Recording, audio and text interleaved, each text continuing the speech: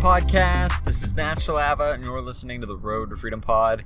You can find me on Instagram and Twitter at Matt Shalava, and today is Thursday, June 17th, 2021.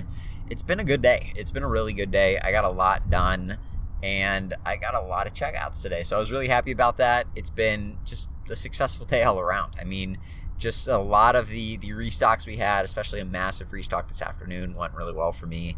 I'm kind of going to wait that out and see how many cancels end up coming in later on. Last time I managed to do really well on a big restock like today. I got a lot of cancels, but it was like late. It was like the next day I was getting them in. So that being said, I am excited to have a successful day so far, and it's been slow sales wise. I just haven't been listing very much, and I've been really focused on other parts of my business. I mean, it's kind of weird to say, but my main focus right now is not getting sales. I mean, like, I want to make money, but at the same time, right now, what I want to focus on is getting somebody to do some of the parts of my business for me that I don't want to do. And once I can outsource some of that, it'll be so nice to be able to focus more on my business and actually like put systems in place and stuff. So that's what I've just really been, I mean, that's kind of my theme actually for this year is putting systems in place. And it comes from reading a bunch of books of people that are much, much smarter than me who have built really successful businesses. The guy that built 1-800-GOT-JUNK, I think he wrote The Vision. And then Michael Gerber, who kind of really helps a lot of entrepreneurs out there, he wrote The E-Myth Revisited, and that's just a phenomenal book. I recommend everybody reads that. And I'm reading Traction right now. It seems like a really good book. And then The One Thing by Gary Keller, who made this massive, massive real estate business. So like there's a lot of information out there, but they all kind of point to the same thing. And it's basically putting systems in place, documenting your stuff, and then making sure that you have uniformity within your company. And I would not have any of that if I wasn't the only person in there, right? I have all those things except for documentation, because I'm the only person there. Of course, my company's uniform. I'm the only person. So it's kind of weird to think about it. But as I was looking at it today, there were a bunch of questions in the one book that I was reading in Traction, and they were basically saying, okay, is your company this? Is it that? And a lot of them kind of involved employees, questions about how your employees are. And I thought just how my company was structured, or how my business is structured right now, how would it be if I had employees? What would they do? What would they be like? And I couldn't think very good. I couldn't think that it would be very good. I mean, I don't really have a lot of systems in place for them.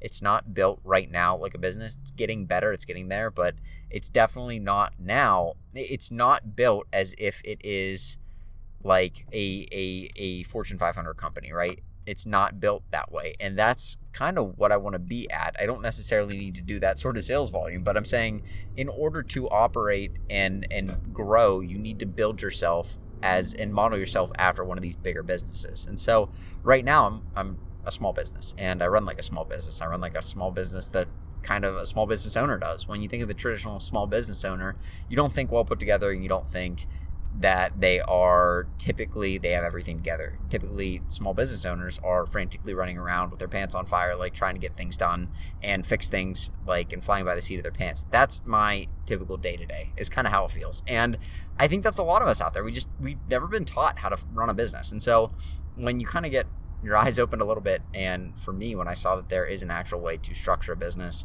and how to actually put things together and make some sense out of your business and stuff like that, and plan and have a vision for where you want to go and how to do those things, like, that's very, very valuable, and it's been super helpful for me, and instituting a lot of those things has helped so far, and it will continue to help in the future. So that's what I've been working on, and it's been really good. I mean, there's just a lot of different avenues you can take, and there's so many different things I need to kind of fix, things that aren't the way that they should be, things that aren't the way that I would like them to be. So that's what I've been working on recently. But either way, successful day so far, and I'm looking forward to getting after it as soon as I get home. Now, there is something that I did today that I didn't want to cover, and something that I don't think a lot of people really talk about. And maybe it's because it's a little bit conspiracy about eBay.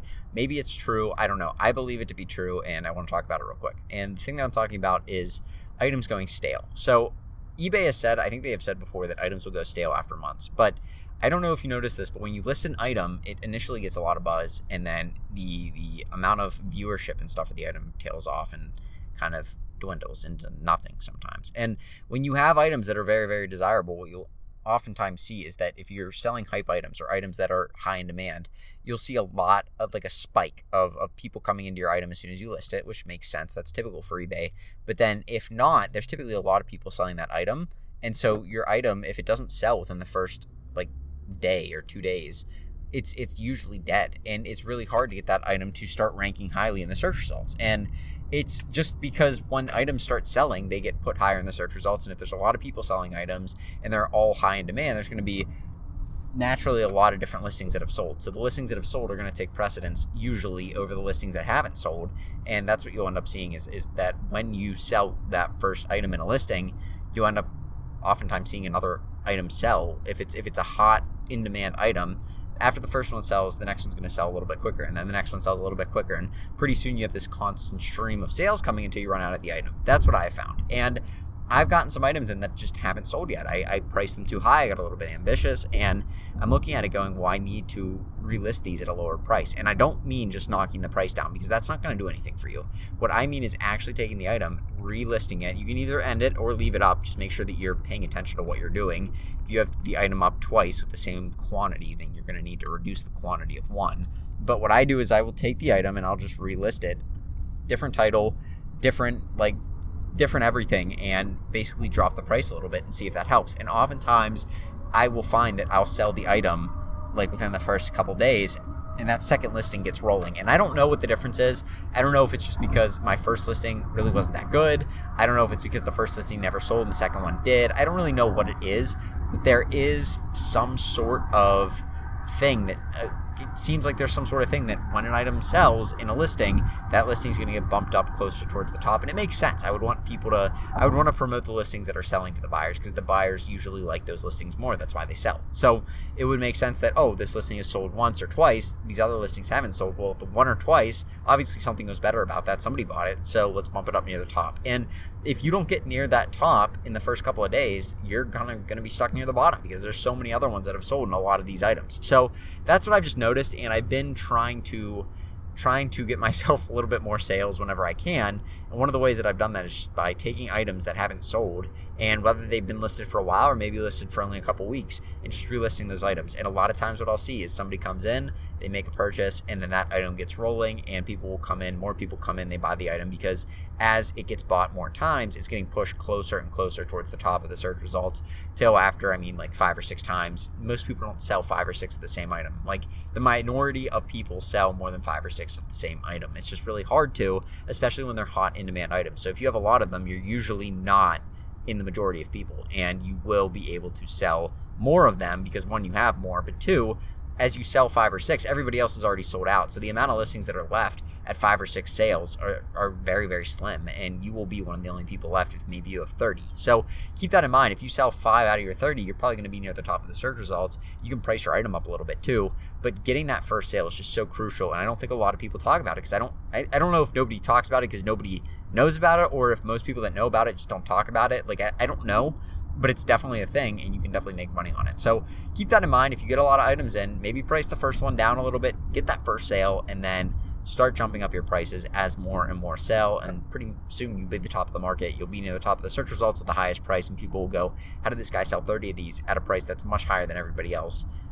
You won't know, and people will continue to buy, but that's how it goes. So that's what I've seen. Hopefully I can help you out. If you have any questions or comments, just let me know. Hit me up on Instagram. Hit me up in the podcast reviews. I'd appreciate those a lot. So thank you for all of you that have left those. And please, if you haven't left a podcast review yet, go to Apple, go to the iTunes app, and leave a 5-star review. I'd really, really appreciate it. So that being said, I'm going to get going. You guys have a great rest of your Thursday, and I'll talk to you tomorrow on Friday with another podcast. Have a good one. Peace.